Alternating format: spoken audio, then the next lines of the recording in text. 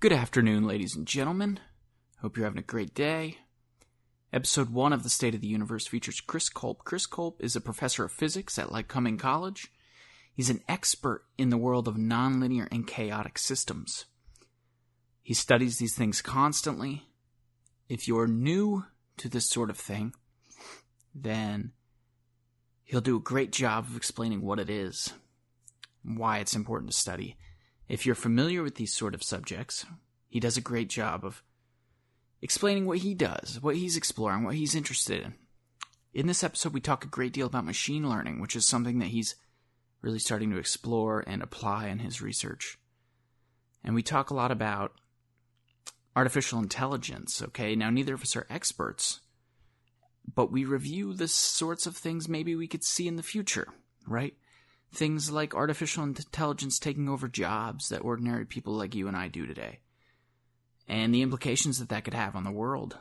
And Chris does a great job of putting a positive spin on it, I think, and he actually changes some of my ideas that I have during this, and then that's what it's all about, right? Open up a dialogue, throw some ideas into the hat, and hopefully pick out the good ones.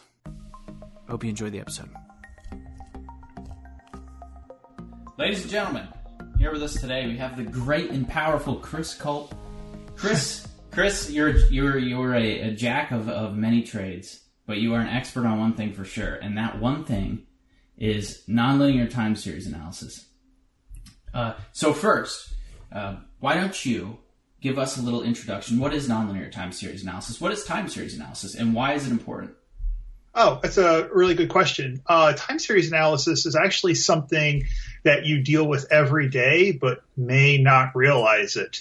Time series analysis, I like to call it I like to describe it as basically learning about systems from data, which sounds very vague and general, but that's really what we're doing. We're taking a system that's spitting out data, right, that we're measuring, and we're trying to figure out what processes govern that particular system just from the data alone. And this becomes really important when you're looking at, for example, complex systems where you may not know equations that govern the behavior, or you may not know whether or not there's even equations at all that are governing the behavior. And so you want to ask yourself questions like, what are the processes controlling this thing? Is this random? Is this system deterministic, meaning that past values influence current values? What's going on under the hood, right? I like to think of these systems as black boxes, and we're just measuring data. We know nothing about them, and everything that we learn from them is from the actual data. Now, you mentioned nonlinear time series analysis, and that's because I focus specifically on nonlinear systems. And I want to try to avoid getting too mathy about this, but a nonlinear system is a system whose output, if you will, is not directly proportional to the input. So, for example, a linear system where if you double the input, you double the output. You triple the input, you triple the output. It's kind of a simple way of describing a linear system. Sure. Also, with a linear system, the whole is the sum of its parts. So you can take parts, add them together, and still get something that's like the behavior of the linear system, very simply said. Nonlinear systems don't behave that way. If you double the input, you might have the output, or get the square of the output, or the square root of the output, or the sine of the output, or whatever complicated mathematical function you might find. And in turn, their behavior is not always the sum of their parts. So they can be very, very complicated to work with and predict. And nonlinear systems surround us everywhere, from population models to predator-prey models to how diseases propagate through populations, so on and so forth. So and so one thing that's really applicable, I think, to this, in specifically in terms of astronomy, this is what always comes to mind when I'm talking about nonlinear time series, is the idea of a variable star. Right, so we have these Cepheid variables, which are very regular, right? And we actually use them to gauge distance across the universe. So if we say, look at a Cepheid variable in a neighboring galaxy in Andromeda or something, We know that if it's pulsating, say 2 times per minute, even though it's a very fast Cepheid variable, nothing you'd actually find, but for the sake of the argument, it's pulsating very fast.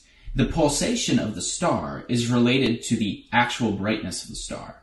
And so we're able to gauge by that mechanism how far away the Andromeda Galaxy is, right? Because we know that maybe if the star were 100 miles away, it should be this bright. But it's not that bright, it's really dim. And we can use the power law of light, and that's not necessarily important, but we can use the fact that we know how light behaves to gauge how far away that star is.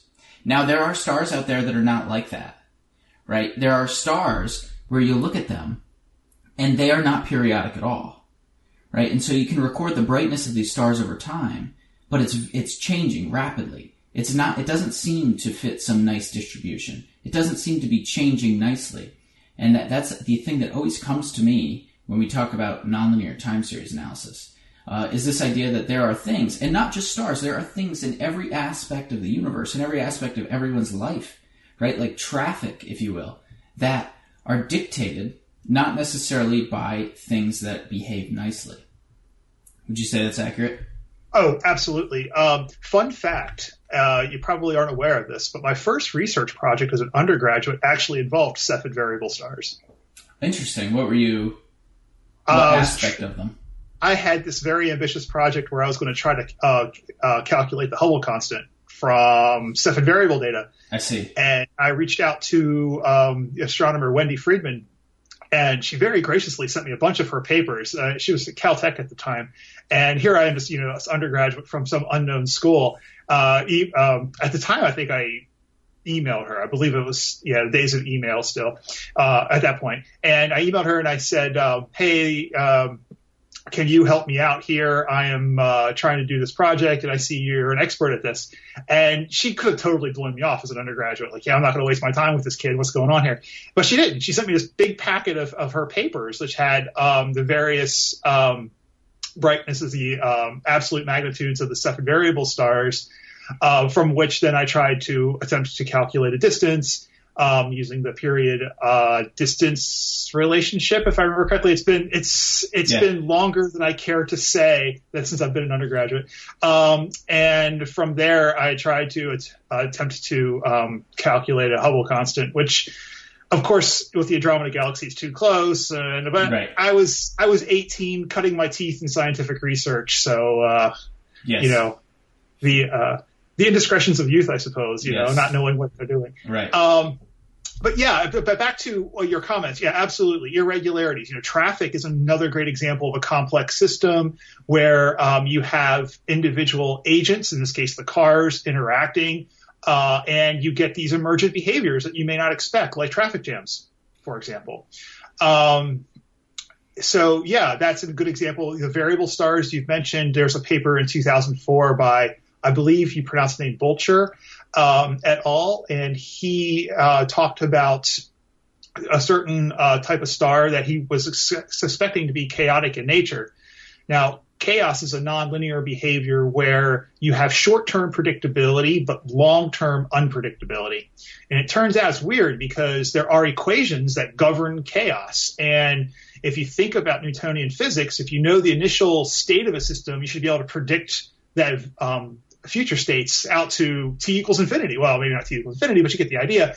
And in chaotic systems, that's simply not true. There's a time horizon, and beyond this time horizon, your predictions begin to break down. And so he was looking at these light curves and thought, hey, there might be some, chaos exhibited by these stars. And that led me, reading that paper actually led me to looking at trying to detect chaos in time series, which is an old problem. People have been looking at this problem for many decades, but there's been little progress in irregularly sampled time series. So when you think about variable stars, for example, the ideal would be to measure the brightness once a day or once an hour, whatever your sampling rate, whatever you're interested in trying to measure. Right.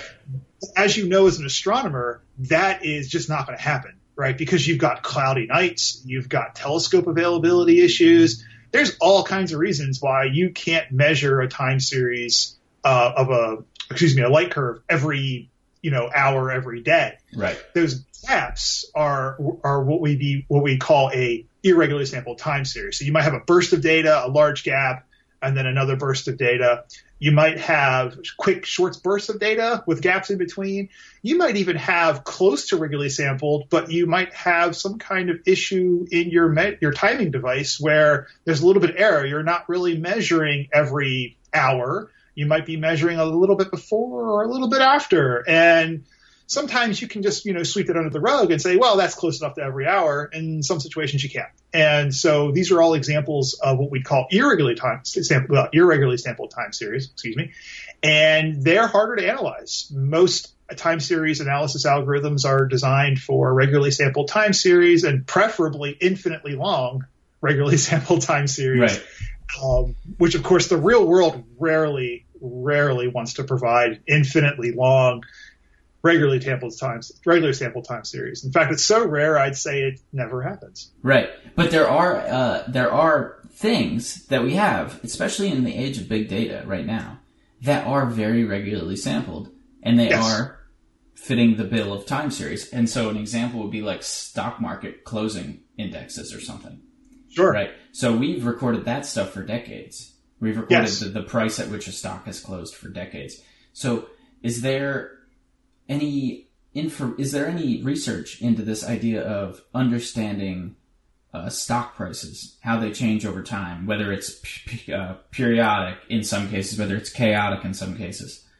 I think what you're really asking is, do scientists want to try to make money? Yes, exactly. Yeah. So I'm hoping that we could turn this podcast that we have right here into a way for us to collectively to make a few $1 billion. Yeah, people have been trying to do this kind of thing with stocks for decades to mostly limited degrees of success. It turns out that when you're talking about stock prices and you're talking about some of these more complicated series, one of the questions you need to ask is the system random or deterministic? In other words, does today's stock price dictate tomorrow's stock price? And that there are some rules that we just don't know? Or is it really just a free-for-all, right? I mean, the next stock value tomorrow has nothing to do with today's value. And the answer is it's probably somewhere in between, right? That you have, of course, some correlation. There are things called correlated random variables where stock price might be a good example of that, where if, today Apple's stock is high, tomorrow it'll probably be high as well. Will it increase or decrease? And by how much, I don't know, but it'll probably be a high value, right? So that's a correlation, a direct correlation. So determining whether or not these stocks are, or any time series is deterministic or stochastic or random, is an important question. And it's one that I actually spent quite a bit of my career working on. How do you determine whether or not a time series is random? Because sometimes these deterministic behaviors, these nonlinear deterministic behaviors like chaos, can be really hard to distinguish from randomness if you just look at the time series data. So visual inspection, while it always should be done for time series, doesn't always tell you everything you need to know. In fact, it rarely tells you everything you need to know. So what's interesting about this distinction is it goes beyond stock values. In fact, there was just recently a paper written by, I'm trying to remember the author off the top of my head, Jaideep Pathak. Jaideep Pathak. And no, excuse me, that's not the right paper. I was just reading that. That's the wrong paper. Konstantinos, that's his group. And basically they're asking the question, is atrial fibrillation determined by random or deterministic processes? And so even outside of stocks, talking about medicine, right, these types of questions are really important. Right. And how do you go about distinguishing them? Ultimately, one way of distinguishing between the two is looking for patterns, recurring patterns in the data. And random series will have a lot of different patterns. And in fact, if you wait long enough in a random series, all possible patterns in a series will occur. Deterministic systems will not exhibit all possible patterns because there are certain states the system can't get to. They're forbidden by the rules. And so there'll be certain types of behaviors that a time series won't display.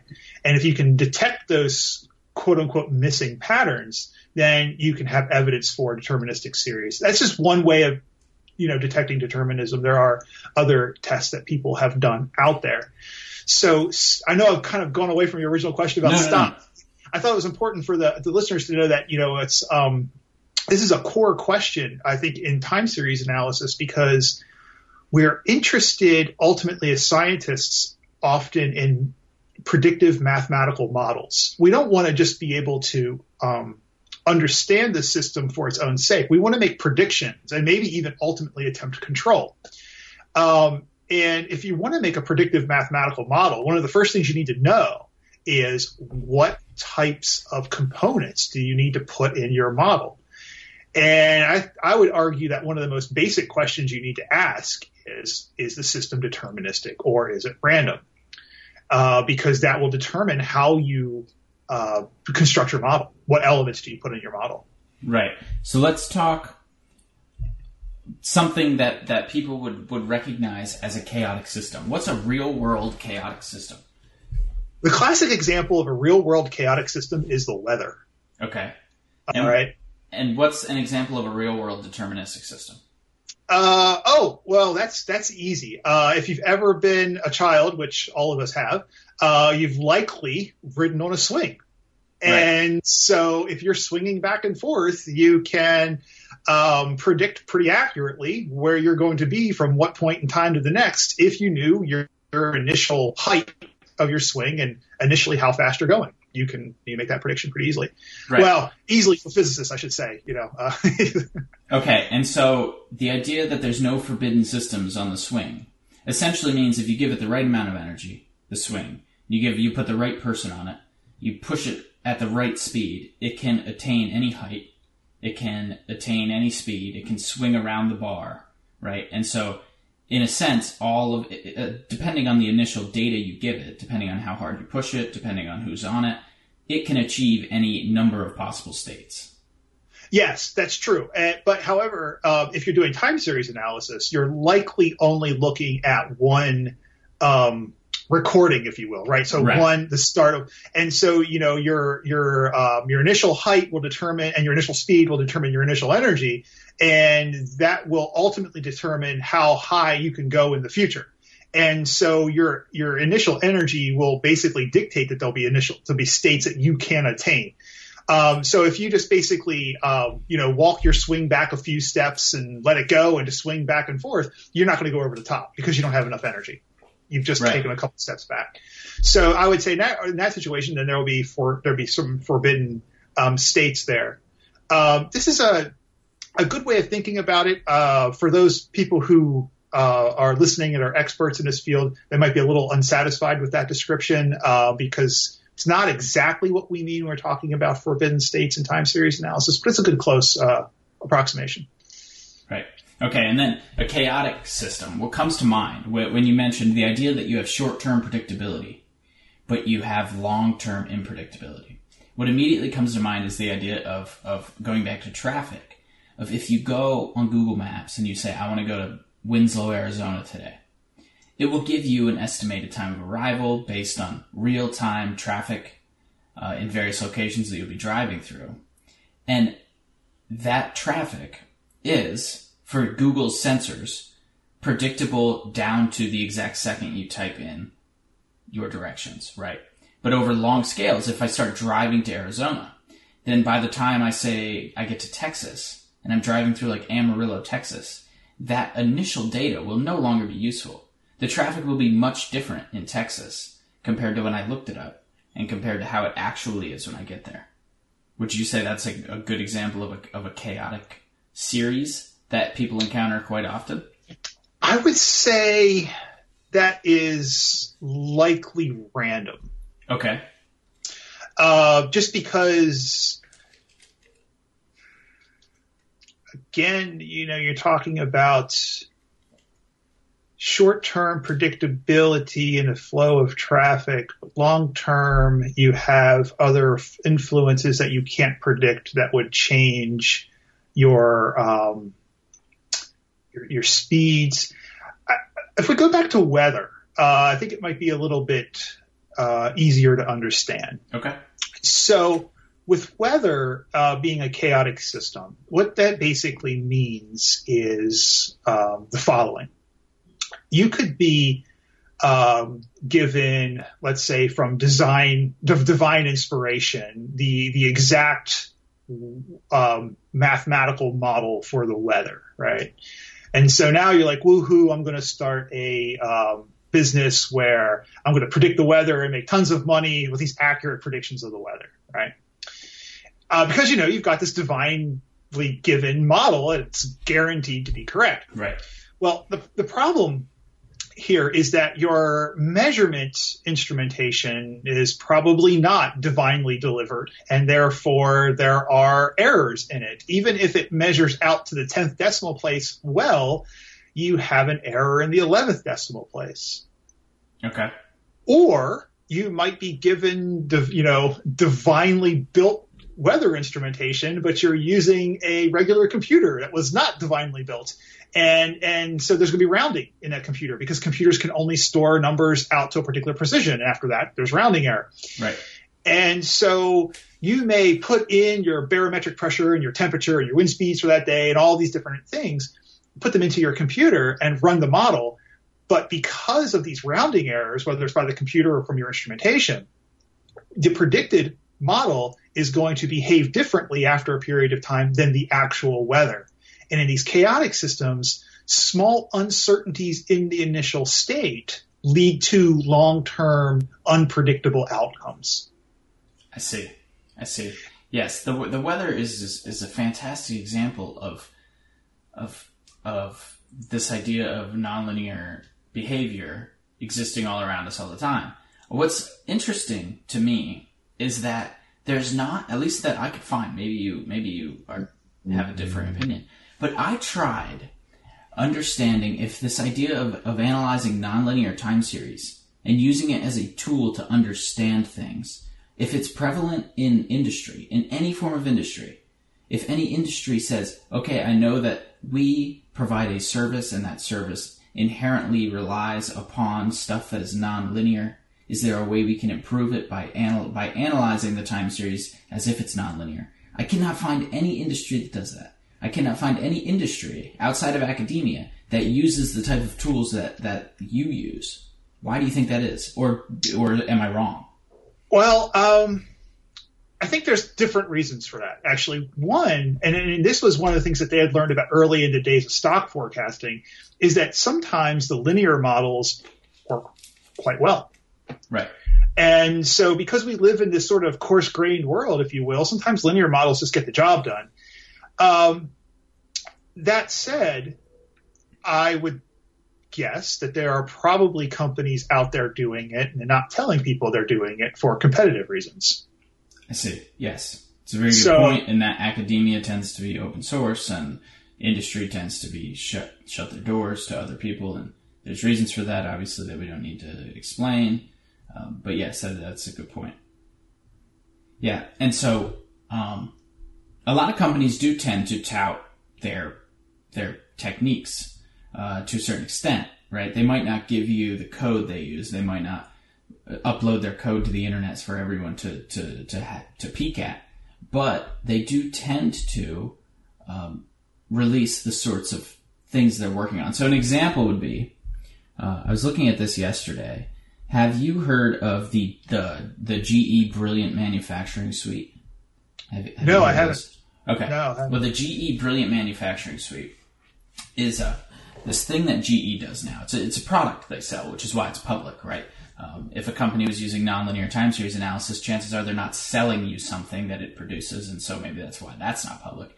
But what they do is they'll come to your manufacturing base, wherever it is, it's factory, what have you, and they will fully incorporate machine learning into essentially every aspect of that manufacturing base. So they will go through all of your machines that you use, and they'll add sensors and other data collection devices. So say you have a turbine or something, right? They'll add sensors to it, and those sensors will constantly read back data. How fast is the turbine spinning? Is the turbine getting hot? it'll give you important things to help you in your manufacturing process. Now, what they find is that they automatically use these brilliant manufacturing suite data tools to use machine learning. So what sort of temperatures lead to inefficient processes, right? What sort of speeds does the turbine have to spin at that it doesn't work very well?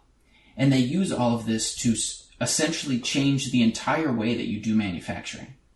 And a lot of companies are beginning to use this idea of incorporating machine learning, of data analysis tools into their industry at large.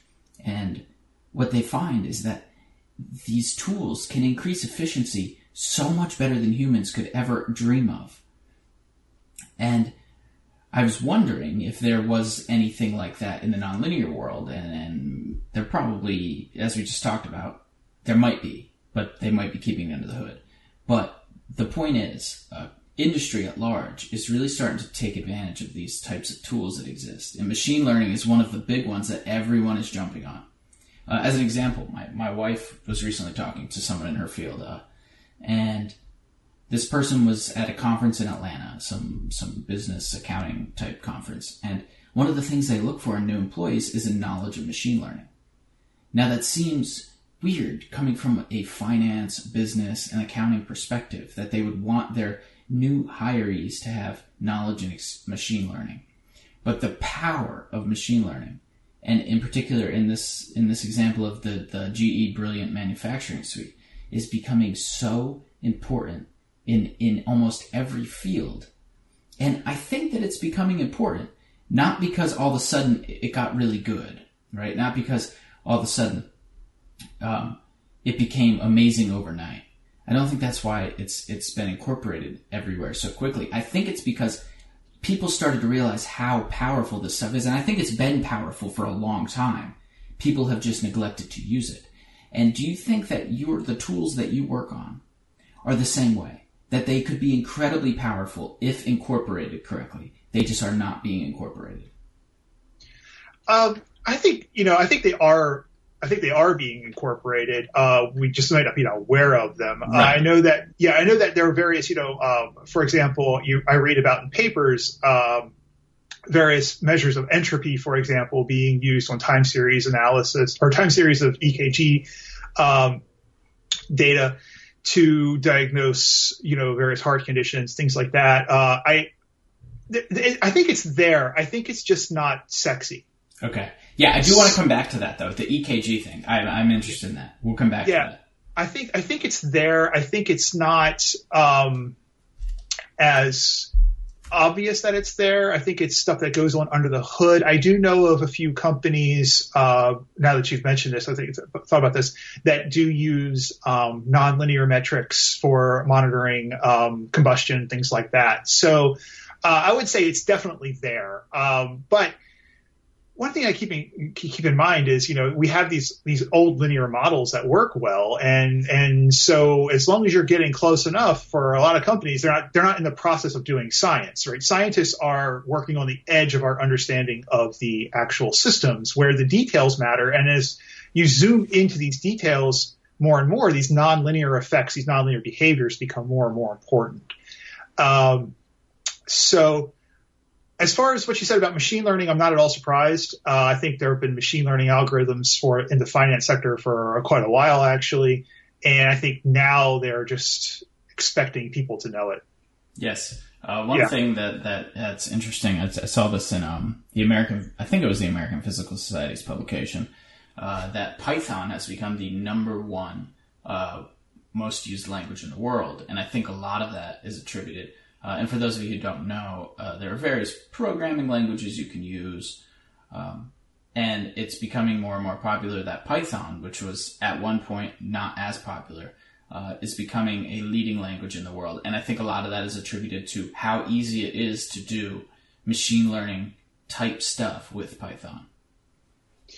Yeah, I think when it comes to Python's popularity, I think one of the biggest reasons it's so popular is that it's free and relatively easy to learn. Now, the machine learning stuff is kind of a chicken and the egg kind of thing, because these machine learning packages could have been written in any language. Right. Right. And there are many machine learning packages written in other languages. It's just that people have gravitated towards Python. And like I said, I think it comes back to it's easy to learn, it's freely available. And I would consider it an important skill set. If you're a student aspiring to be in any type of quantitative field, I would encourage you to learn Python. At least at some programming language for sure. Python seems to be the hot one right now. Yes, yeah. I think with Python, a big part of it is ease of use. I think a lot of it is just ease of use. It's so easy to pick up when you compare it to some other programs that you might use, and I won't start dropping a bunch of names because that wouldn't be helpful to most listeners, but there are a lot of programs out there that are free to use, just like Python. In fact, there are programs out there that are not as computationally intensive, so they don't take as much computing power to use, and some people prefer those. But Python, for the faults that you could name, its ease of use, the way that the program is structured, makes it really, really easy to just jump in and start learning. And I think that the barriers to entry for some of these other programs is immense. I've been working with a certain program, C and C++. I've been working with these programs for 2 months now in my most recent position. And it's still tough to wrap your head around it. Python, you learn Python so quickly. And it's so easy to start implementing your own ideas in Python. And after 2 months of working with a different program, I still look at stuff and I'm like, what is this? Like I've never seen this done this way before. I don't know what it's doing. But with Python, I just feel that it's like a book. It's like readable. You can read it as you follow through. And I think that is part of the reason that Python has grown so popular as well. Yeah, I remember when I was learning it, and I was thinking to myself the entire time, boy, I wish this was my first language. Like I was back in the days of Pascal when I was learning to code, and Pascal was fine, but boy, I think I would have found Python easier. It's really hard though to look back on that because once you learn how to code in one language, I find picking them up to be, I don't want to say easy, but easier, right? Because you sort of know you've already been taught how to think like a computer algorithm. Right. And so now you're asking yourself, well, how do you just do this in this language? Or how do you do this in this language? Or what's the way to do this in this language? And so it's hard for me to know whether I would have had an easier time with learning Python first or if I would have struggled just as much the first time around. It's just that I happened to learn Python 20 years after I learned my first language. It's hard to know, but I suspect I would have found it easier to learn than the early languages that I had to learn in my computer science courses. I see. I mentioned I want to go back to it. This is very interesting to me in your field. This idea of studying EKG or ECG readouts, electrocardiograph or electrocardiogram, I think is the meaning of the acronym, and this is some device that you get put on when you're at the hospital, and it reads the polarization of your blood in your heart, right? So the blood, as it pumps through, gets polarized and depolarized, and this creates the ability for some monitor that's set on your chest or wherever else in your body to read the electrical output of your heart, and so it can in that way monitor your beats. How is your heart beating? Is it beating fast? Is it beating slow? Is it beating irregularly? And this has been something studied in your field, and I'm very interested to hear the results, the methodology. What was the idea behind studying EKG readouts? Yeah, so I've been hearing through the literature and various talks that I've been to about the potentially chaotic nature of various processes that go on in the heart and dictate, fibrillation, what's a healthy heart and what's an unhealthy heart, so on and so forth. And a possible idea that chaotic dynamics might be involved in distinguishing healthy from unhealthy hearts. And so it's something that I was just sort of interested in looking into. And in I think it was 2016, I published a paper with some student co-authors and a statistician at Lycoming that looked at EKG data from people with various different heart conditions. So a healthy, regular sinus rhythm, and then there was ventricular fibrillation, atrial fibrillation. There were various other tachycardia, different conditions. The list doesn't really matter, but there were just patients with different types of heart problems. And what we did to try to distinguish, I should take a step back. One of our goals was to see if we could distinguish the patients by their time series, their EKG time series. Could we look at the time series and say, this person is healthy, this person has ventricular tachycardia, this person has atrial fibrillation, so on and so forth. Yeah. And it turned out that was hard. Of course it's hard. It's medicine. Medicine's hard. But the approach that we took is interesting. We decided to use a network approach, which had been done by some folks earlier.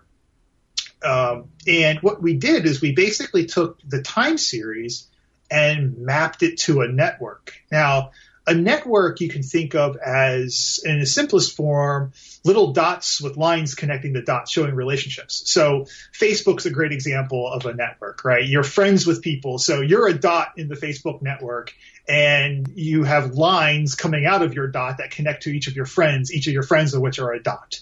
Right. And if you look at these connections, you can say a lot about these different types of networks. Networks abound all over our society. We've got, the power grid is a famous one, social networks, so on and so forth. So through some somewhat complicated mathematical means, we mapped the time series of the EKG to a network, and then we asked ourselves, how is this network connected? We looked at a connectivity measure in the network, and what we had found was that there were differences in the connectivity of the network between healthy and unhealthy patients.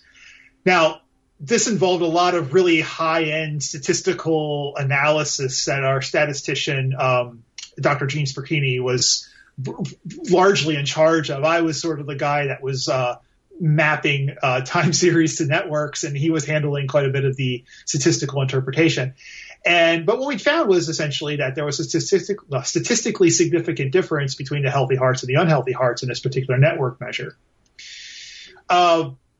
But a quick Google search, time series EKG or chaos in EKG will lead to tons of papers of people talking about sort of the nonlinear nature of heart dynamics. And obviously, understanding the human heart is an absolutely important, aspect of medicine. It's right. If your heart's not working well, you're not in a good shape. Right. And go ahead. Yeah, I was going to say, I wonder if this mechanism of study could be implemented in real time, and if it could be improved upon. So it would be great if you found what you thought you could find, which is that you could find specific patterns that lead to different types of heart problems, right? Because that would be so useful in the world of medicine, right? So a patient comes in, you hook them up to an EKG. The EKG automatically tells you what the patient's problem is based off the beating of their heart. That's very useful. What's interesting is I wonder if doctors already have that built in. If they've seen so much of this stuff, if say someone attending an emergency room has seen so many EKG readouts that they have the ability to do some of that just by looking at it. And I don't mean automatically determine what the illness is, but to determine the difference between healthy heart and unhealthy heart. If that's just fundamentally built into them. I'm not a cardiologist, so I really can't speak for the field. But I based on my own personal experiences in the field, I would expect so. Yes. But I think where these methodologies come into play are kind of twofold. One, borderline cases where maybe it's difficult to tell. Right. I think that would probably be an important plan. Again, I'm not a cardiologist, so I'm really speaking outside of my expertise here, but I think that's okay. I talk about shit that I have no idea about all the time, and I sound and when I do it, I sound perfectly confident, so it's okay. Yeah, and I think the automation of medicine would be another place where that would be valuable, and whether or not we want to consider automated medicine a good thing. Certainly maybe in poorer areas where you don't have an abundance of cardiologists, you might want to have such a machine that, you put several leads on the body and then all of a sudden, the heart machine spits out, congratulations, you have a healthy sinus rhythm. I can tell you, I haven't read this paper myself, but I heard mention of it in another podcast. It's one of the to-be-read lists that continuously grow with time, that there was a neural network. A neural network is a algorithm from machine learning, if you will. And they had trained this neural network to successfully detect, I think it was, I want to say, it was a heart condition. I remember off the top of my head, and this is terrible. I'm a scientist. I should know these things. But they were able to detect this specific heart condition at a rate more successfully than the cardiologists. This was a single lead EKG, which is not clinical. They usually use more than that. So this is sort of a toy kind of thing. It doesn't have immediate practical application because it's not clinical. Right. But it was interesting that it started to perform, as well as, or in some cases better than some of the, the human cardiologists that were doing the diagnosis. Yeah.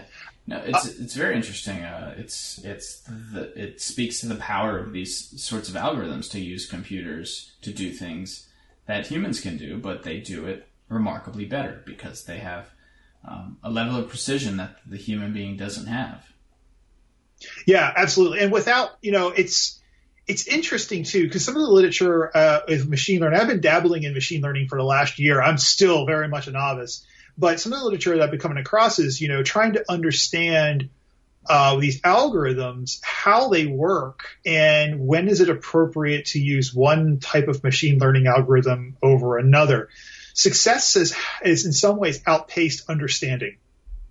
And if in some cases that's probably okay. Like, if you want to distinguish a cat picture from a dog picture on the internet, maybe that's fine. It's not a life or death situation. But when we start talking about using neural networks to diagnose heart conditions, then I think we damn well better have a pretty solid understanding of what that neural network is doing and why would you choose a neural network over a random forest, for example, which would be another type of classification algorithm in machine learning. Why would you do that? And I'm not sure if it's there yet. It could be, and I'm not aware of it. Like I said, I'm still a novice. But from what I've been reading lately, I'm not sure that it's quite there yet. It's very, very useful. I think our understanding has not kept up with the successes. So do you think there's two parts to this in your novice mind? Do you think, because this is what immediately comes to my mind, is that there's actually people out there who really fundamentally understand these things, how they work. The computer scientists, they know everything. They can tell you everything. They can tell you every type of algorithm, how it works, how it does what it does. And then there's the people who actually put it into practice. And do you think that those two communities are not meshing? Is that the reason that we have people who are practicing but not understanding and people who are understanding but not practicing? Or do you think everyone's in the boat of using it but not understanding it? I think that there are people who definitely understand the algorithms. I mean, I've been reading books teaching these algorithms, and I think we understand the algorithms well. I think where the challenge comes in is the actual application. So, when to expect good results from this type of application. How's the best way to train this particular application? I think there are a lot of questions in execution that are still out there. Yeah. And that's sort of my impression. Again, still very much a novice, and there's a whole swath of literature I'm sure I'm unfamiliar with as I've been dabbling. My interests have been largely in using machine learning to understand time series data. And there's been recently a paper last year published by, and this was the one by Jaideep Pathka, who I misattributed earlier, and they had essentially trained a type of machine learning algorithm called a reservoir computer. And what they trained it on was a chaotic time series. And they were able to predict future values up to a point. Right. The predictions broke down, which you would expect for a chaotic series, but the predicted series continued to behave like the chaotic system.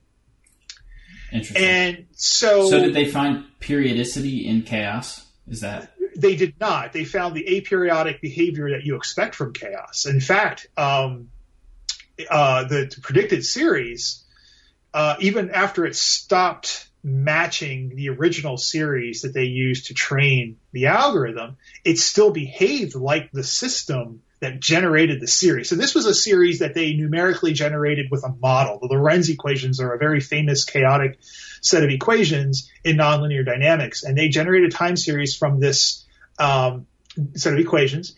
And then they said, all right, take the first chunk of the time series and train this reservoir computer.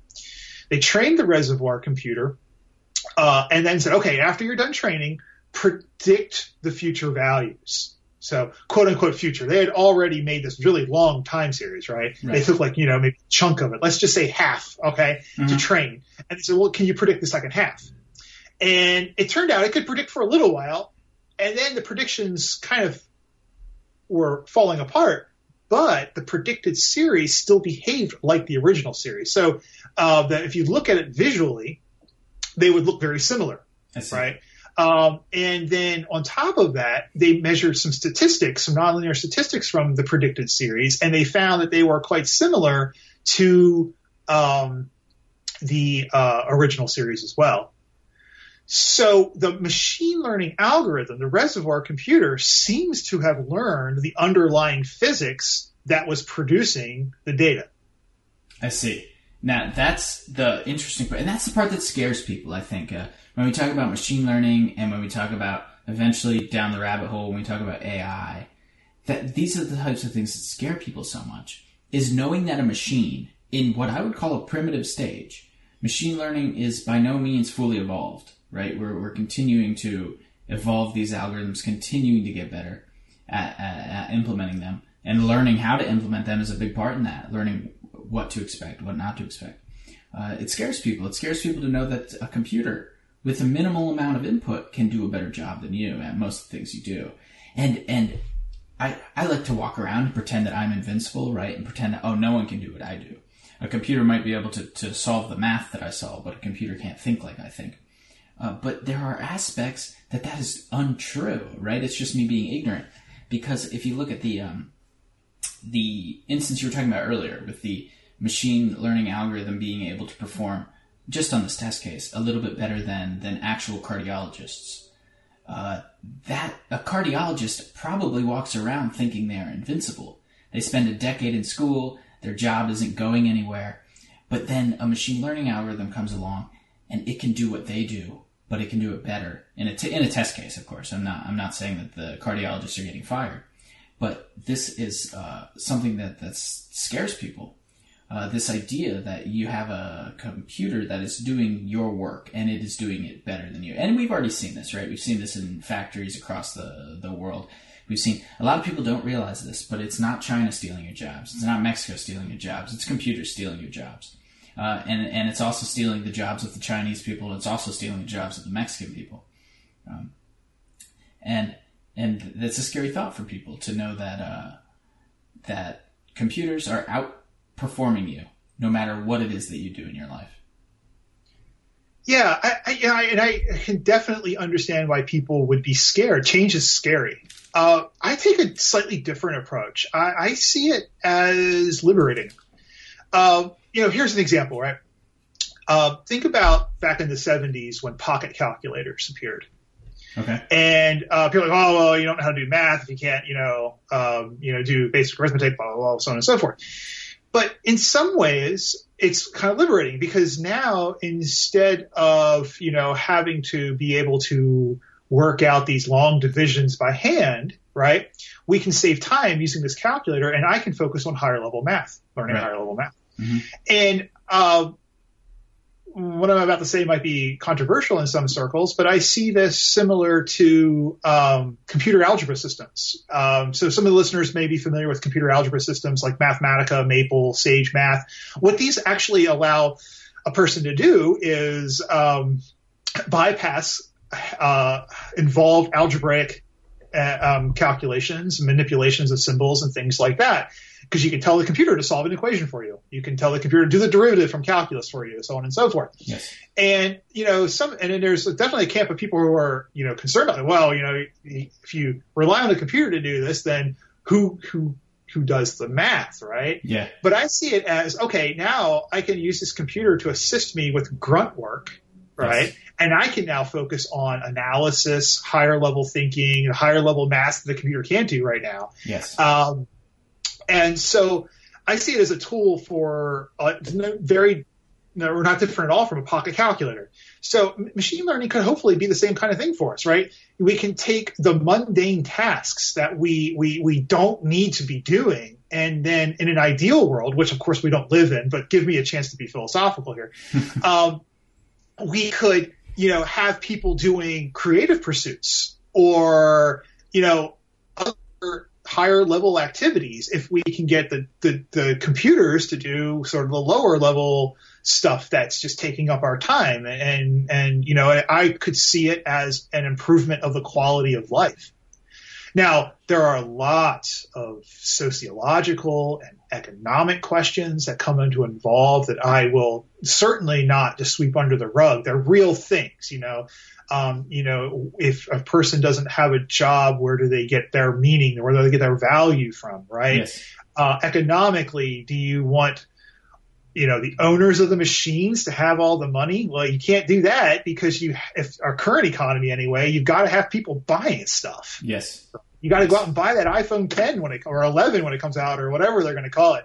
And if you have nobody working and the only people who are making money are the people who own the machines, then you're not going to have much of an economy, right? Yes. And so I think there are a lot of sociological, a lot of economic questions to be involved. But I tend to be an optimist with these kind of things. And I think if we can make the right decisions, if we can be careful with how we move forward, and I know the human race has not got a good track record of doing that. It's so but if bad. we're so bad at moving forward. Yeah, but if we can, right, there's a lot of promise here. Yes. No, I agree with you. I agree with you, but the points you brought up are spectacular points. This is a problem that will involve a lot of thinking. You have to think out these decisions before you do them. You can implement machines that put 20,000 people out of jobs. You can do that just fine. But you have to consider the impacts of doing so. And you also have to consider an alternative, right? Where are people to go? One of the things I love is the internet exists, all right? And because the internet exists, anyone, and I do believe this, any single person can find their passion, and they can probably make money doing it on the internet, because you have an untapped audience of billions of people. If you like weaving baskets, if you like playing guitar, for example, you're an avid guitar player. If you like podcasting, if you like making music, if you like exercising, no matter what it is, there's an outlet on the internet for you to be yourself and to make money doing it. And I don't think that those jobs are jobs that machines can take. I don't think anyone would sit down and watch a machine play video games against other machines. But I think the human element is very interesting, and a lot of people sit in front of their computers and watch videos of people playing video games against other people. And these are the types of jobs that will exist. These creative jobs that require the human creativity, not the skills, not the grunt work, right? The McDonald's jobs are eventually going to dry up. The factory jobs are going to dry up no matter how much certain administrations want to bring them back. The coal mining jobs are going to dry up. But what will not dry up is human creativity and the ability to profit from it. Do you agree with that? Yeah, I think so. Now, I have to say, I have watched videos of computers playing video games. There have been some machine learning models that have been trained to play Super Mario Brothers and things like that. So, were they playing against? Did they have a personality? Oh no, of course not. There wasn't much sound other than the actual gaming sounds involved. Right. Yeah. But no, I get your point. Yeah, and I think there'll always be I think there'll be a place for service positions for a very long time. Yes. But they will become phased out eventually, or at least the numbers that we employ will dwindle over time, I think. But that's a changing world, right? You have to constantly adapt. You have to constantly improve yourself. And that's not just the mark of a changing economy. That's the mark of how you should live your entire life. Oh, totally. I mean, my research interests and what I do professionally has evolved over, and I've only been doing this job for 14 years. Yeah. I guess it was started graduate school in 1999. So I guess I've been, a physicist, quote unquote, for 19 years. But yeah, I mean, what I was doing for my dissertation is quite different than what I'm doing right now. I've evolved with changing interests, changing demands, what's quote unquote marketable. In other words, what do other scientists want to read, right? What would be publishable? And I think that holds true with most other positions. That's a key trait for, I think, anybody, scientist or not, is the ability to grow personally and make sure that, you're able to keep up with the changing times.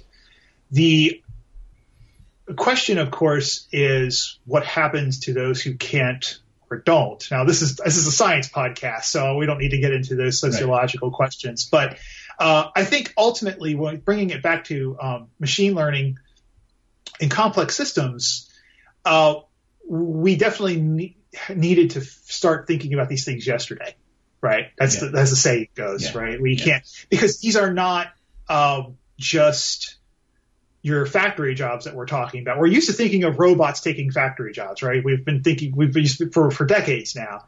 But what we're not used to thinking about are machine learning algorithms taking the jobs away from doctors and lawyers and scientists even, and do we have machine learning algorithms smart enough to figure out physics of complicated systems? And if we do, then what do our scientists do, right? And again, we could be too optimistic. It might turn out that, while these things have early promise, they don't quite pan out, in the long run. Yes. And there's a long list of technology that sort of played out that way, in human history, or things looked promising, just didn't quite take off for one reason or another. So, I think we are at the precipice of a potential revolution with machine learning. And I don't think we fully understand all the potential outcomes. And it's really hard because if we look at just, for example, economic outcomes, and that's only one small slice of what we're talking about. The economy is a complex system, right? And like I mentioned before, a complex system is typically, one way to model it is a bunch of agents interacting randomly, but they lead to unexpected large events like, financial crises, economic collapses, or booms, bubbles, right? Yeah. And they're really hard to predict. And what we know about these complex systems is that they're typically so strongly interrelated that if you sort of tug on one thread, the whole sweater starts to unravel in places you'd never expect, right? Yeah. And, there's these deep interconnected relationships that only become obvious when they start to fail. And so we have to be really careful when we start, digging around with complex systems and the sociology of machine learning and jobs, the economics of machine learning and jobs. And unfortunately, I think the only way we're going to learn is just by doing it. Yeah. And that's scary, right? No. I agree with you, though. I agree that. And that's true for any change that has ever existed in the history of society at large. I think there's no way to predict how something will. That's why I think that government has, in a sense, And by the way, this isn't a purely science outlet, right? I'm happy to talk about any bullshit that comes up, and I'm happy to talk about things that I'm not qualified to talk about because I do it constantly. But I think that's one of the reasons that government has stagnated. I think that people are acknowledging the fact that we live in a chaotic system, and that if you make changes to that chaotic system, things will happen that you didn't intend to happen, right? So there might be a lot of legislation out there that's made with good intent, but there was something that wasn't accounted for. And it's not even necessarily something that person could have known existed. It is just, again, you tug on the string of the sweater and the whole thing unravels.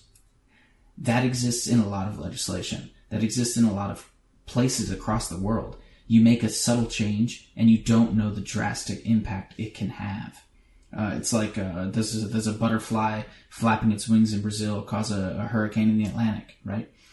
These sorts of ideas. Do small changes lead to big drastic changes over time? And the answer is yes. We see systems all the time that are like that.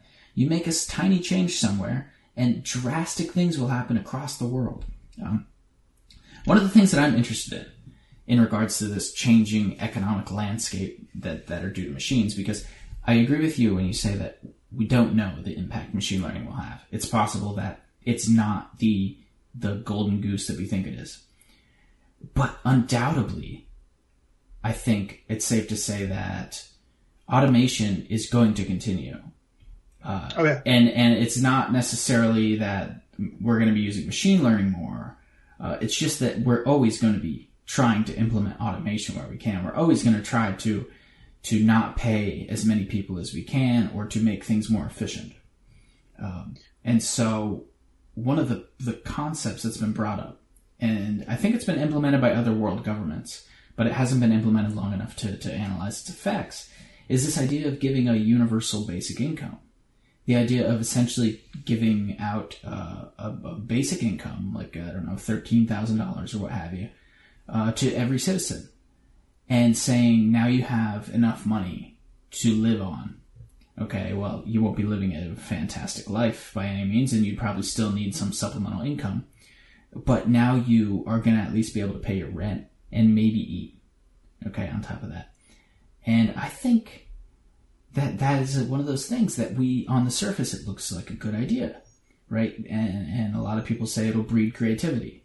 You'll have a lot more local businesses, right? You'll have the stay-at-home mom that's like, yes, now I'm going to use my $13,000 to open up a bakery that I've always wanted to open up. Now I'm going to use my $13,000 to buy podcasting equipment and start a podcast, or buy equipment to start recording video games or what have you. And so you'll have a lot more people exploring the creative process. Now in practice, we don't know, right? And that's every legislation in the history of forever. We just don't know how it will turn out. But I think that is one interesting idea to solve this automation crisis, is that you give people the means to stay alive and allow their creativity to take them the rest of the way. Yeah, it's definitely an idea that has attracted my attention as of late. I am currently working with an economist to model wealth distributions in simple economies. We do a very simple economic model. These are called BDY models. I can't remember the year they were first developed. I believe they were in the 90s. They were rediscovered in 2000 by two physicists, I think, working at Maryland. And the basic idea is you have a group of people in this population that you model, and then they exchange money at random. So every round, everybody who has $1 gives somebody else $1 at random. Okay. And it turns out that if you do this, and I'll get to the universal basic income idea here in a minute, but it turns out if you do this, what you get as a wealth distribution isn't the flat distribution that you'd expect, because you'd think, well, if everyone's just exchanging dollars at random, then, if you wait long enough, you have everyone with the same amount of money, right? Because it's all being exchanged at random. Well, it turns out that's not what you get. It turns out what you get is what's called exponential distribution. In other words, you have a very few, very, very few, very wealthy people and a whole bunch of poor people. All right.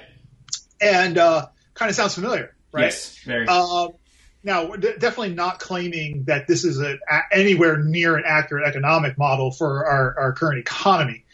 But what it does is it does capture a property. It captures a similar wealth distribution. Not the same, but something that visually appears to be similar. Yeah. And so some of the work that I've been doing now is building off of some previous work on what they call tax and redistribution, TAR models. And these TAR models basically collect a tax and redistribute it to the general population to see how it changes the wealth distribution of that population. And so right now I'm working with an economist on this particular model, and we're trying various strategies of taxing and redistributing to see how we can affect the overall Gini coefficient of the particular economic systems. So Gini coefficient is a measure of how fairly, or I should say uniformly, wealth is distributed. It's 0 if everyone has the same amount of money, and it turns out to take a value of 1 if one person has all the money and everybody else is nothing. Right. And so we're looking at various tax and redistribution methods to see how does the wealth distribution affected by these methods in this economy. And again, we're not claiming that the model is, the same as what's going on in reality. The actual global economy is a highly complex system where a simple random exchange of money is simply not going to capture, right, how money is transferred. Plus, we're not even including material wealth. We're just talking about money. Right. We're not talking like, gold or oil or all these other things that we can give value to and trade. We're capturing a very small thing. But as George Box once said, famous statistician, all models are wrong, but some models are useful. I love that saying. And so this model, very, very wrong, but it could be very useful. And so we've made some progress. We've seen a couple of trends here and there. I don't want to divulge anything right now, just because it's still an ongoing project. And you know how with research, sometimes you think something is true, and then all of a sudden the next day you run another analysis and you found your understanding wasn't quite what you thought it would be. Yes. But we are seeing trends. We are seeing changes. We are seeing strategies that work better than others. And so this idea of a tax redistributed universal basic income seems like it could work. But again, it's not just when we're talking about these types of systems, it's not a good idea to break them up by field, right? The universal basic income is not an economics problem. It's an economics problem and a sociology problem, a problem in finance, a problem in policy, a problem in politics. And it's just, I think one of the things that people fail to recognize is how complex and how interrelated our systems are. We did not evolve to be in the world that we built for ourselves, right? We evolved for the world of there's a tiger, I better run, right? Very simple input-output relationships, right? I find food, I eat. I don't find food, I starve. That's what we're talking about, hunter-gatherer. I'm sure anthropologists would probably take somewhat of an issue with that particular level of description. But the point is the level of complexity that we have is very, very different than what we had, 100, 200 years ago, much less 250,000 years ago, right? And it's really easy to underestimate those interconnected relationships. And I think that when we start dealing with problems like universal basic income or like climate change or poverty, we have to keep in mind the complexity. That should not, by the way, be an excuse to do nothing, right? Oh, well, we can't possibly know all the effects. We can't do anything, right? I think what it should be for scientists is a red flag, proceed with caution. And I think this is where physicists and applied mathematicians can really contribute to these fields. We have the expertise in modeling. We have the expertise in mathematics. We have the expertise in programming, coding, and we can work with interdisciplinary teams like I'm doing right now with the economists and do what I think is not just important work, but also very interesting work. That's not to say, discovering the latest particle or the newest star is not interesting. I think it's interesting and important work too. However, I get the most satisfaction out of working in collaboration with others who are not physicists, who are not mathematicians, who are people who are looking at solving quote unquote real world problems. Right. Right. Well, it makes sense that you like that because you like these chaotic systems. You like to study. There's no better implementation of chaos in the world we live in than the interactions of human beings. There's no thing that's more, if you ever talk to your wife, you should see that there's chaos in every single one of us, right? Right. We're all very chaotic, and so when we interact, that chaos just amplifies. And there's nothing against Gail, Chris. Yeah. Just every wife across the spectrum has some chaos going on, but we do too, though. So there's nothing sexist going on here. There's no Me Too movement happening in the state of the universe. But nevertheless, yes, chaos. It exists. It exists everywhere. Well, it does, but I would caution you to be aware of the difference between chaos and randomness. Yes, I should be. Yeah, because a lot of things are just random. Right. And so chaos is a very specific, special behavior. And just because something maybe is unpredictable or highly correlated or very difficult to sort of suss out what's going on, doesn't necessarily mean it's chaotic. Right. It could just be really, really, weird deterministic behavior, or it could just be random. Mm-hmm. Right. And so I always tell people to be careful, because and the word chaos, it sounds like craziness, like because of the English definition, but then there's the math definition, right? What we mean when a scientist says chaotic, and it can be different things. So always be careful with that. Oh, I will be sure to jot it down and be. I've been in contact with you for 4 years. You were one of my undergraduate professors and my advisor, actually, and I have messed it up every time. I still do sometimes. Yeah. I have to be careful. Yeah. There's just, it's the English language. It'll get you. It's just syntax. Yeah, the problem that I've run into is actually when, in conversational English, people are expecting me to use the word chaotic when I actually use random, because it actually is random and not chaotic. Yeah. But what do you mean random? Or heaven forbid the word stochastic, which is also random, but is more like the mathy term, right? Yes. Stochastic isn't in the everyday vocabulary, and so I have to. I think all scientists run into this, right? The whole idea of theory, what we mean by theory, is not a crapshoot of an idea off the top of your head, right? It's a very well-defined thing. But I agree. Complex systems, nonlinear behaviors are everywhere. They are not intuitive. And when you have a system that is complex, and you need to tread with caution. Yeah, it's not going to be the simple, intuitive answers. Do not necessarily have much practical value. Right. Sometimes they do. Sometimes intuitive, quick answers sometimes does have value. But for many cases, when you're dealing with these systems, we're just, like I said, we didn't evolve to work with these things. Right. Yet we can. That's the amazing thing I think about the human mind, and the amazing thing about mathematics. The human mind, basically has wrapped its head around mathematics, whether it's invented or discovered. We'll let the philosophers argue with that.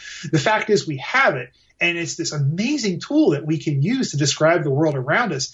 And if you think about it carefully, it just shouldn't be. Right. Like, why math? Why do these things work so well? I don't have any answers, by the way. I don't know anybody who does, but yeah. No, it's very interesting that we're able to use math Sorry, I'm sorry, by the way, for the listeners, if it sounds like I live in Iraq, because there's some stuff going on outside my window today. See, when you live in Rochester, it's a very interesting place. It's like on the border of Canada, right? So you get really nice people, you get Canada, but you also get really New York type people, and so Rochester's like if you walk down the street and you get shot, right? Which happens quite often. So if you get shot, but there's always going to be a Canadian guy nearby to patch you up or to give you an organ. And so there's a lot of shootings here, but there's not many deaths because we're so close to Canada that people have that Canadian niceness to them. And I don't know what's going on out there today, but nevertheless, I hear police cars and various things, but I think they stopped, and so I think there was probably a native Ontarian nearby who donated some organs for the cause. But nevertheless, what were we talking about? I was getting distracted by all this sound. We were talking about complexity in a relationship, but then I totally lost track after you started mentioning about the war zone in which you to claim to live in. Yes, so, I live in a beautiful part of the city, but but every now and again, you still have some chaos going. And then the English definition of chaos, you have some chaos going on outside. And I don't know if you could even hear. I don't know. It sounded like bombs were dropping outside my apartment building. Oh, wow, no, I picked up nothing. Well, it's so hopefully the listeners haven't either. Yeah. So maybe I'm just, it could be that I'm just making this up for the purposes of whatever, but it sounds like it's gone. I think they were doing some construction or something, but nevertheless, yes, so neural networks, which you mentioned earlier, right, are so important in today's world of advertising, right? Because it seems like this is weird. All right, so I will talk about something that's completely unrelated to me, like cat food, right? I'll talk about cat food. I don't have a cat. I think you have a cat. I think I see the cat in the background. I have a dog, but did I not see a cat? Shouldn't be visible. Okay. If there's a cat in my house, it would be a surprise to me. I swear I saw a cat earlier. Okay, whatever. Nevertheless, yes. So it seems like if I talk about cat food, and I get on my phone and I scroll down on Facebook, I will get an ad for cat food. It's actually really interesting. Have you ever seen any of these videos out there of people testing this idea? Facebook insists that they do not listen to you or that they do not record you and selectively advertise to you. But there's videos of people doing this exact thing. They're like, okay, I'm going to talk about something completely unrelated to me. They have a whole conversation about, I don't know, water, bottled water. And then they'll get an advertisement to buy bottled water on Facebook. It's very interesting. And I think it comes down to the idea of a clickstream. Are you familiar with a clickstream? I've heard the term, but I think it'd be good to. Okay, so a clickstream is this this essentially like portfolio that surrounds you on the internet. So you're on the internet, you have an IP address, and you use that IP address to click on various things, right? If you want to get a good example of your clickstream, actually, if you go into your Google Chrome homepage, you'll have like 8 websites you visit often. Mm-hmm. Right, that's essentially like a portfolio that it describes you as a human being. For me, it's like MMA news websites. It's like ESPN, YouTube, emails, and some science websites. So they have a really definitive thing to advertise to me. And clickstreams are like you're jumping through a neural network. All right, so you're on the internet and you have an IP address. And each cell in the neural network is a website or a theme per se, and the algorithms will detect what theme you jump to from what theme. So what lines on the neural network do you walk along, and it will use these predictive measures to advertise to you. Okay, so do you go on YouTube and then do you immediately go to ESPN or something like this, or do you go on YouTube and then you immediately jump to Facebook? And it will use the information that you got off of YouTube, say you were watching videos about video games, to then selectively advertise to you when you go to Facebook. And so it's like these advertisers are following along on your clickstream as you walk along the path that you create on the internet and selectively advertising to you the things that it wants you to see. And it's so very mystical to me sometimes. But this is one of those applications in the inner space, in the interwebs, that you essentially have a profile built, right? So advertisers have a profile for you. That's why I don't know about you, but I get tons of spam emails. Sure. Spam emails from places that I've never been. Okay, but they are related to things that I do. If I go out to eat at a steakhouse and I give them my email address, I will then get steaks advertised to me on various social media, on various websites, and and I use ad block, so I guess I don't get many advertisements. But I think that's very interesting that human beings, almost all of us that use the internet, have a portfolio, and in that portfolio there are things that we like. Right, so we're always concerned with the NSA and the scandal that they were recording all of us and that they know all about us. But so do advertisers. And the advertisers know probably just as much. They might not know verbatim what you text people, okay? But they have a very, very good idea of what it is that you like. And they advertise to you accordingly. And they do it through the power of neural networks and through machine learning to learn about you as a person.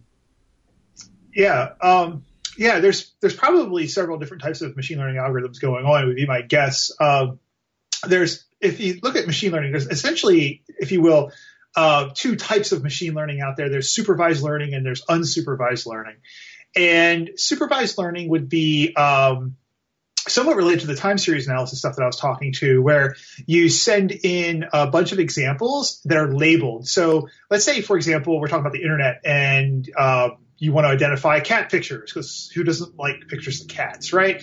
And so what you do is you basically send into the neural network, this type of machine learning algorithm, a whole bunch of pictures, and you say, this picture's a cat, this picture's a dog, this picture's a cat, this picture's a person, this picture's a cat, this picture's a tiger, this picture's a cat, this picture's a horse, whatever, right? And you send millions or thousands, millions, whatever, of these pictures into the neural network, and the neural network learns to how to distinguish between a cat and everything else, okay? And then there's unsupervised learning, which you can think of as clustering, which they don't have labels, but you're just looking for groups of data that's similar in one way to each other than others, right? And so, for example, simple clustering, for astronomers that are listening, the HR diagram can be thought of as simple clustering, where you have main sequence stars and you have giants and white dwarfs, so on and so forth. But other sort of more down to earth clustering, for example, you could take a whole bunch of let's say, women's measurements for shirts. Okay. Actually, let's do men's measurements, because men's shirts are a bit easier. There's fewer different states for men's shirts, right? And so you put a whole bunch of measurements of men's chests and torso and arms and whatnot into a clustering algorithm, and the clustering algorithm will then look for trends and see, are there clusters, groups of data, and can we say, okay, this cluster is what we'll call small, and we'll take the mean of that cluster, and that will be our quote unquote small shirt. Maybe the median of that cluster, that will be our small shirt. And then another cluster we'll call medium, large, extra large, so on and so forth. I apologize if you can hear my dog. She's apparently barking at something fascinating outside. So I would suspect that when it comes to the websites, it's probably clustering. It's following where you're going, and it's establishing these clusters. And then it's probably looking at other people who have similar, who's in a similar cluster that you're in, and saying, okay, well, these other people like, let's say, you listen to MMA. So these other people like this Kenpo karate website that are in this cluster. So we're going to recommend that to you as well. I see. And that's kind of like a recommender. They call it recommender system. It's similar to for example, Netflix, the recommender systems, those kind of things. Yeah. I don't know specifically what algorithms Netflix uses to recommend, but that basic idea is there. Yeah. It's very good, though. And what's interesting also about Netflix is they give you a percent match. Do you notice that? They'll give you a 97% match to other things you like. And So then that brings up another topic. It's something you point out. There's two types of things, also in machine learning. There's regression and classification. So the cat picture is the example of the classification. Regression is predicting a value from your data. And one of the simplest regression algorithms, everybody who's been to high school would have done this, where you make a graph in your science class and you draw a best fit line. Yeah. Right. That's linear regression, right? Mm-hmm. Now, when you do it in high school, like at least when I was a kid, it was just break out the ruler and eyeball everything. But there's really a least squared algorithm that's going on if you have Excel do this for you. Correct. And they basically are training a line, right, that you could then use to predict other values, right? And so I think when we talk about the percentile, I think there's a little bit of regression going on there too. It's to not just the unsupervised classification, but also the regression of what's your probability of liking that particular movie. Yeah. And so when we talk about these click streams, there's a lot of machine learning going on in the background. They're watching your patterns, and they can learn a lot about you. One of the things that I've been doing to cut my teeth in machine learning are Kaggle competitions. Kaggle is a website you can go to that has large data sets, and they have competitions. And then one of the things that you can do with it is to sharpen your data science skills. And the intro Kaggle competition right now is the Titanic data set. And so you get a list of names of passengers and various quantities about them. It might be the price they paid for a ticket, their boarding class, where they embarked, how many children did they have on board, so on and so forth, their name. And then that competition involves doing a machine learning algorithm writing a machine learning algorithm, which will predict whether or not they survived the Titanic accident. And as it turns out, is it based on something? Or you can continue. I assume you're about to tell me. There's well-known rosters of who survived and who died in the Titanic. Right. Yeah. So they give you a training set of names and all their stats. Yeah, no. I meant, is the survival rate based on some quality that they have? Well, yeah. So I think my current score is 77%. I'm 77% accurate in predicting whether or not somebody would survive. Okay. And basically, if I remember correctly so far, my model included the person's title. So Master, Mr., Mrs., or Miss. I pulled that out of the name data. Okay. I included the gender. I included, I want to say I included their class. So what class ticket did they buy? Okay. And there was two other features that were available that talked about basically siblings and children that were involved with them.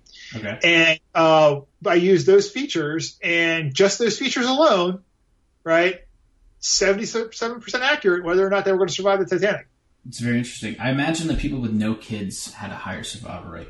Because you got to like round up all the ducklings when you're trying to get off if you have kids, or maybe it's the exact opposite and you say screw the kids and you save yourself. I haven't gone through my actual results yet in detail, but I'm guessing that probably that would also matter with gender. Yes. That a single woman with no kids may not have been as likely to survive as a woman with kids. I don't know that for sure, right. But again, it's interesting because you have these sociological pressures, right? And these class pressures, and you think of this as a really complicated thing, but you can get 77% accurate by looking at just a few stats, and it really, again, I don't want to get too deep into philosophy, but it really makes you wonder versus, free will versus determinism, that kind of issue. But definitely people are out there are looking at these analytics and they're saying, we're measuring this behavior on the web. How will this person vote? Or what car is this person going to buy? Yeah. And if you think about it, those two questions, they really aren't all that different. Right. Right. Because either way, whether you're voting or you're buying a car, you're buying into a brand. Right. That's one way of looking at it. Yes. And so the ability to tease out really complicated and not entirely obvious relationships is something that's really quite amazing that these algorithms can do. It's shocking how they can tease out what you wouldn't even think, what do you mean? Like the websites that I browse dictate what car I could buy or what phone I'll buy or whatever. But yeah, you can. Yep. And there's also data stored in your browsing capabilities that tell you what phone you're on or what operating system you use and what web browser you're using. And all of this data is, and I am by no means a computer scientist or involved in any development of web pages, but all of this data is somehow stored in the information that is passed along the web. For people to see. And so, and we're generating data at just an immense rate. I remember reading a statistic at some point in time that, and I don't remember the date ranges off the top of my head, but at this point, every few years we're now generating the new data that we're generating outpaces all the data that humanity has generated in its history, right? Yes. And I think it's like 5 exabytes or something like that. The details don't matter. I'm being a bad scientist here, not knowing the dates and the values. But the point is, we're generating new data at rates that are unprecedented for our species. Yes. And we're now just getting the technological capability of collecting and analyzing that data, processing that data, analyzing that data. And I think that's exciting. It's also scary. It's extremely scary, right? But it's also exciting because it's going to allow us, again, being the optimist, to do things in design of cities, in the economy that we would never have guessed to be, useful. Right. Yeah. I just thought about it since I was talking about people getting shot in Rochester. Do you know what ShotSpotter is? Have you heard of ShotSpotter? I have. I've heard of similar sites where they basically tell you like high crime neighborhoods in your city or where crimes occur in your city. Yeah. Well, ShotSpotter is very interesting. There was actually an article on it in like the most recent Physics Today or whatever the APS publication or whatever is, and it's developed. It's a machine learning tool, and what it is it's these devices that they put on telephone poles around the city. And they automatically detect gunshots, and they automatically locate the gunshots. So they have them set up in different parts of the city, and they can triangulate where a gunshot originated. Send that information to the police, and the police can respond in a time that is so much faster than if someone had to call the police and say, hey, I heard a gunshot. It's very fascinating.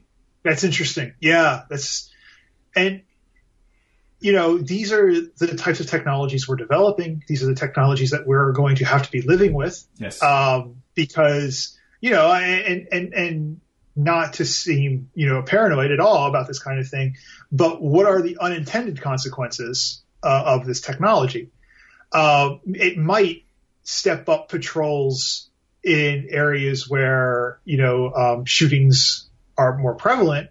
But then when you because the police are a finite resource, when you pull those police officers from where they're normally patrolling to these new areas, what happens to those areas Correct. they were before? Are they going to become more crime prone or are they not? I don't know. I mean, who knows? And unfortunately, we can do some modeling. There are modeling things that you can do to help, make estimates of what could happen. But ultimately, I think with these systems, it's you try it, you find out. See what happens. I saw another application of this idea recently. There was a computer science. I think he was a computer scientist, and he had this idea, and he went to Brazil to test it out. He helped out some of the native tribes in the Brazil rainforest, and he took old cell phones that could have Bluetooth or Wi-Fi connections, and he built these little devices that went up in tops of trees. Okay. And what they would do is they would listen. They were solar powered, so the phone was always plugged in, it was always running. That's why it had to be in the top of the tree so it could reach the sunlight to stay on. And it would detect chainsaws in the distance. And so one of the problems with Brazilian rainforest and these ancient tribes is that they still rely on such lush rainforests to survive. They still rely on the populations that exist within them to hunt and to eat. And there's a lot of deforestation, illegal deforestation happening in that area. And what this device does, and they put a bunch of them up, is it automatically sends a signal to the tribe that there's a chainsaw running in a certain location. And that tribe can then react to that, call the authorities, and have the illegal loggers arrested in record time. And because before, the rainforest is so immense that you could have deforestation happening a couple miles away on massive scales that you would never hear. You couldn't hear it. But these sensitive microphones can detect these chainsaws at distances well beyond the human ear. And it's just one of these incredible applications. Now, I'll stop talking about applications of this stuff. I want to talk a little bit about you, Chris. I see a lot of guitars in the background. You recently played guitar on an album. Is that correct? Yes. Yeah. Yeah, I had a part. A small part. A couple songs I contributed to. Yeah. Is that something you always wanted to do? I know you're a big fan of music. I know that you, all right. So the fact that you, when did you start playing guitar? Oh, I was fairly old. I was 34. Yes, this is interesting because too many people, I think, get stuck in this idea that you're born with an innate ability to do something. Right? This is true of anyone I talk to, like my mother, my brother, anyone. When I talk about my job, what I do, I'm a physicist, what things I study, they assume that my life came with an innate ability to do this stuff, right? And this bothers me so much because just like skateboarding, you're not born with the ability to do it. Just like playing guitar, you're not born with the ability to do it. You get good at it by practicing. And that's why I love that at 34 years old, you decided to pick up the guitar and you become quite good at it. I know that you you will probably tell me you're not as good as I think you would be at being someone who has no experience, right? That's always the truth when I was in a junior and undergraduate, I thought I was going to be one of the best physicists to ever live. But as you get more into the field, you realize how far behind you really are. And it's not a bad thing. It's a good thing. It's a good thing to realize that there's people who work really hard at this and that you can attain the level that they have if you put in the same amount of work. Now, there's some oddities, right? Like if we're talking about bands, if you look at like Jim Morrison, right? Some people might tell you that maybe Jim Morrison didn't put in the same amount of work that, say, Robert Plant did, but he just had this ability to electrify people and write really interesting and, I guess, electrifying is the word to use, songs. And then you have Led Zeppelin, and then they struggled for a long time before they became the people they were. And in the physics world, you look at Einstein. Einstein got blacklisted from every single university he tried applying to before he eventually found his way to success. And the point is, like, you play guitar now. You were not born with the innate ability to play guitar. That was something that you picked up at the age of 34. You said, I want to do this, and you practiced day in and day out, and now you're pretty damn good at it. And I think that is awesome. I think that is awesome for people to do that, for people to do anything like that, right? Because you always can, no matter what you want to do. If you want to be a BMX star, you can do that. Maybe you couldn't do it at 55 if you let your whole life go by and you have like sciatica. I don't know how good you're going to be, but it's important. It's an important lesson. I think it's great that you've done it. Are you going to keep trying to improve upon these skills and try to play more music for more people? Well, I don't know about playing more music for more people. If the opportunity arises, sure. But it's not what I got into it for. Okay. So I basically needed a hobby that was not work related. Okay. And wanted a hobby. And I've always been interested in music. I actually started playing the harmonica when I was 33. And I got a year into that. And I thought, I would like to try to switch over to guitar. It just seemed more interesting to me at the time. And I been taking lessons ever since. I think it's important to continue to take lessons as much as I can as my time permits, because it allows me to grow. It's a way of growing outside of my profession, personal growth. It gives me a creative outlet. I have had to work very hard at it. Music was not something that at all came to me easily. Mm-hmm. But then again, neither was math or physics. Right. I had to work very hard at both. I mean, I wasn't born solving equations. Nobody really is, right? And so I worked really hard to develop what meager understanding of math and physics that I currently have. And same with guitar. I have just spent many countless hours just practicing it because it's just something I want to do. Whether I spend the rest of my life playing the instrument, I really don't know. I mean, it could be that I find another hobby that I get into and do, but I definitely am the type of person who doesn't do something halfway. I mean, 20 years ago, I was teaching martial arts and I was into that 100% all the way. And I just find that if you're going to do something, you might as well, do the best you can at it. And the way you do that is through working at it and practicing. Otherwise, what's the point of doing it if you're not going to, try to be the best you can be at it? And also avoid the hang up of comparing yourself to others. We all fall victim to this, but your progress, whether it's your progress as a scientist or as a musician, as a poet, as an artist, as a football player, whatever, either American football or soccer, right? It doesn't matter. It's what is the enjoyment that you get out of it. And if it works out and you can make a career out of doing it, fantastic. If not, keep it as your passion and enjoy it. Yep. But so what we were talking about earlier, I think that you can make a career out of it. And not speaking to you and the guitar in particular, although I think you probably could if you wanted to have a very large following online, play guitar. Again, you're really overstating my ability, but thank you. I like that you go. Well, no, I think that there's this idea that people like to grow with you, right? They like to see people aren't encouraged enough in this world. I think that the public school system in particular does not provide the necessary encouragement that it should. Right? You sit down to take these silly tests where you fill out a couple bubbles, answer a couple multiple choice questions, and they tell you what you would be good at as a profession. That might be the biggest bullshit exam in the history of forever.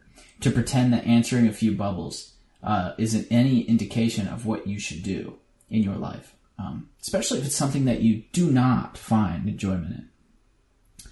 And there's this idea. It's like you fill out this exam and it tells you you should go to the military, you should be a police officer, you should be a teacher, and I feel that there's a general lack of encouragement there. I feel that the entire public school system, at least the school I went to, was built around this idea of attaining mediocrity, right? Attaining just enough to survive and no more. And that's really easy to do, actually. It's really easy to attain just enough to survive and no more, and there's a lot of people living that way. But I think that there's not enough encouragement in the sense that you should be being told that you could achieve anything you want to do. It doesn't matter what you could be, like I mentioned earlier, you could weave baskets online. But if you're really good at weaving baskets online and you upload videos for 7 years in a row, chances are you're going to have a following of people who like to watch you weave baskets. I truly believe that there's any art form out there. If you get good at it, people want to grow with you. They want to be encouraged by you. There's people who have a following just because they're serial failures and they have grown out of that failure. And now they are people who are at the top of their game. I think that's why we look at athletes so much. I think that's why we like athletes. We revere athletes. Because they're people who, you can see the struggles, you can see the losses on national television. You can see the failures that they have. You can see all the times they lose. And there's a certain enjoyment with growing with them again. You know, like, oh, the new season started. I'm going to watch my player now win. I'm going to watch him grow from being a loser to being a winner. And you get a lot of encouragement out of that. And that encouragement does not exist outside of athletics, I don't think. I think actually you're touching on a few things. I think one of the things that you don't see, though, with the athletes that's not touted is the hours of practice and hard work. That doesn't get televised, right? Right. And so, you do see the failures in games, but you still see them perform at a high level. Yes. And you don't see the time that they took to slog it out to get to that. We value success, but we don't necessarily value the process of getting there. Yes. I agree. And then the other thing that I have been finding, and I don't like getting into discussions of like this generation versus that generation, but one of the things I have noticed as my time as a professor over the last 14, 15 years is that I'm noticing less, or I should say more risk aversion. I'm seeing a decrease in students willing to take a risk and try something. Yes. Now, students have always been risk adverse, right? Because the system encourages that. You get good grades best way of getting good grades is by doing stuff that you already know you're good at. Yes. And good grades get you the story is that good grades get you the job, get you the promotion, whatever, right? Mm-hmm. But what I've noticed really over my career is certainly the fear of trying something outside of the unknown, something outside of the norm, right? The unknown. Yeah. And if you are risk adverse in that way, then you're not going to try that basket weaving video cast. Yes. Because you're afraid of the failure already. Correct. And second, I think that there's also, or third, I should say, I can count, I swear. I think that there is also a over expectation of results. Yes. So 100%. Yeah. So you see the one successful basket weaving webcaster, and you think, well, I can do that. Mm-hmm. And you expect that within a year or 6 months or whatever unrealistic time frame you might have, you will get there.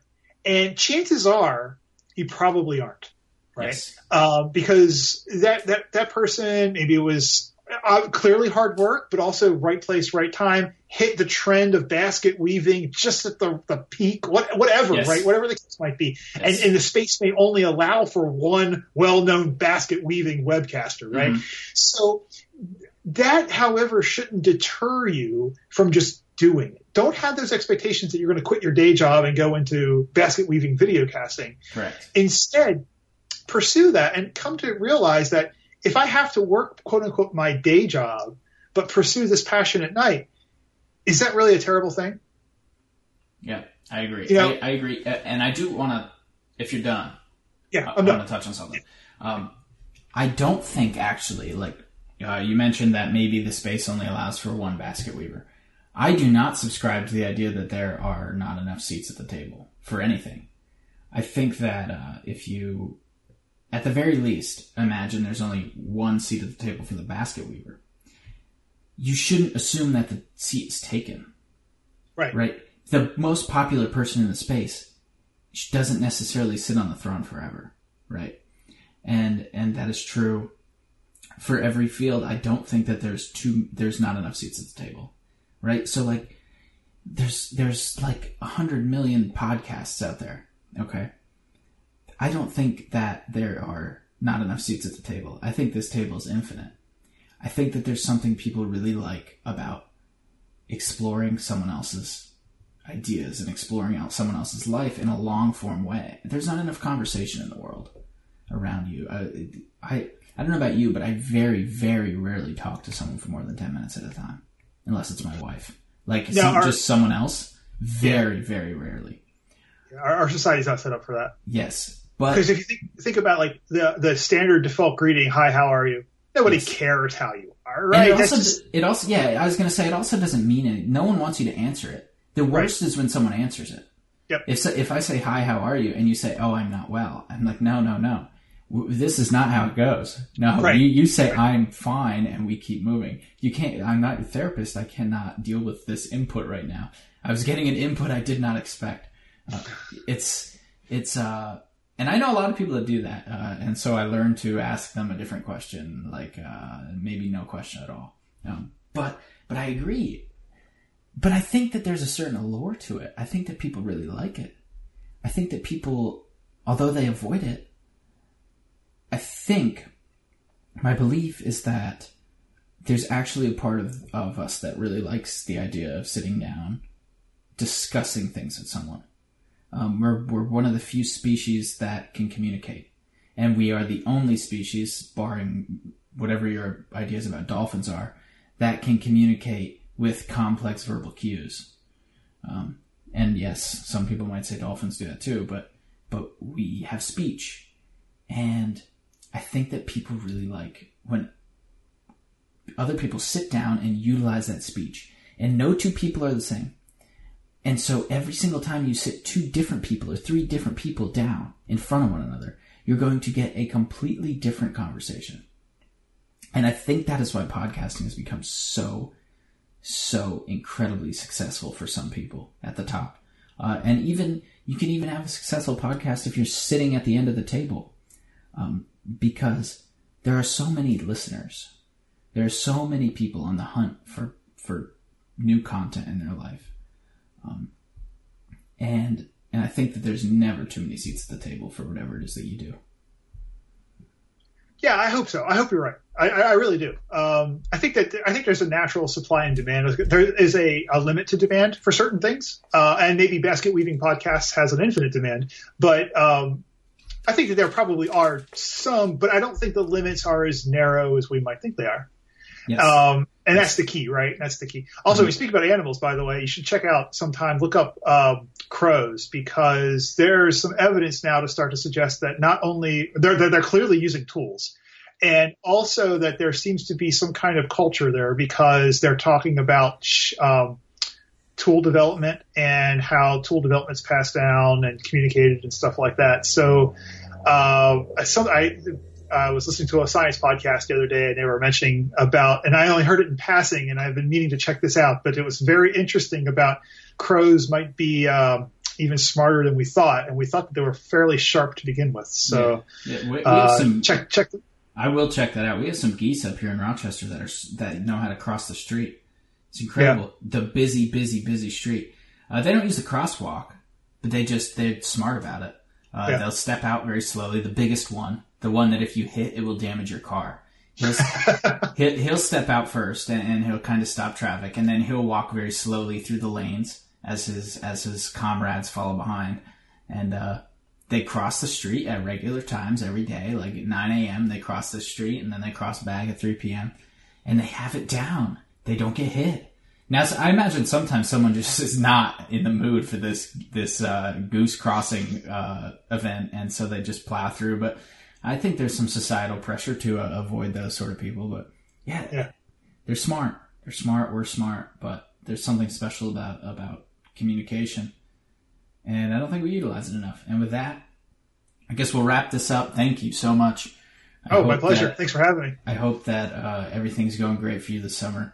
I know you took a trip to Maine and parts of Canada, and that's just absolutely beautiful out in Maine, in Acadia National Park. Stunning. Unreal. I just love to get out there. And hopefully I'll be going back soon. But nevertheless, I hope that all of your research is going well. I hope that your guitar game continues to improve. And with that being said, Chris, I'll talk to you later. All right. Thanks for having me.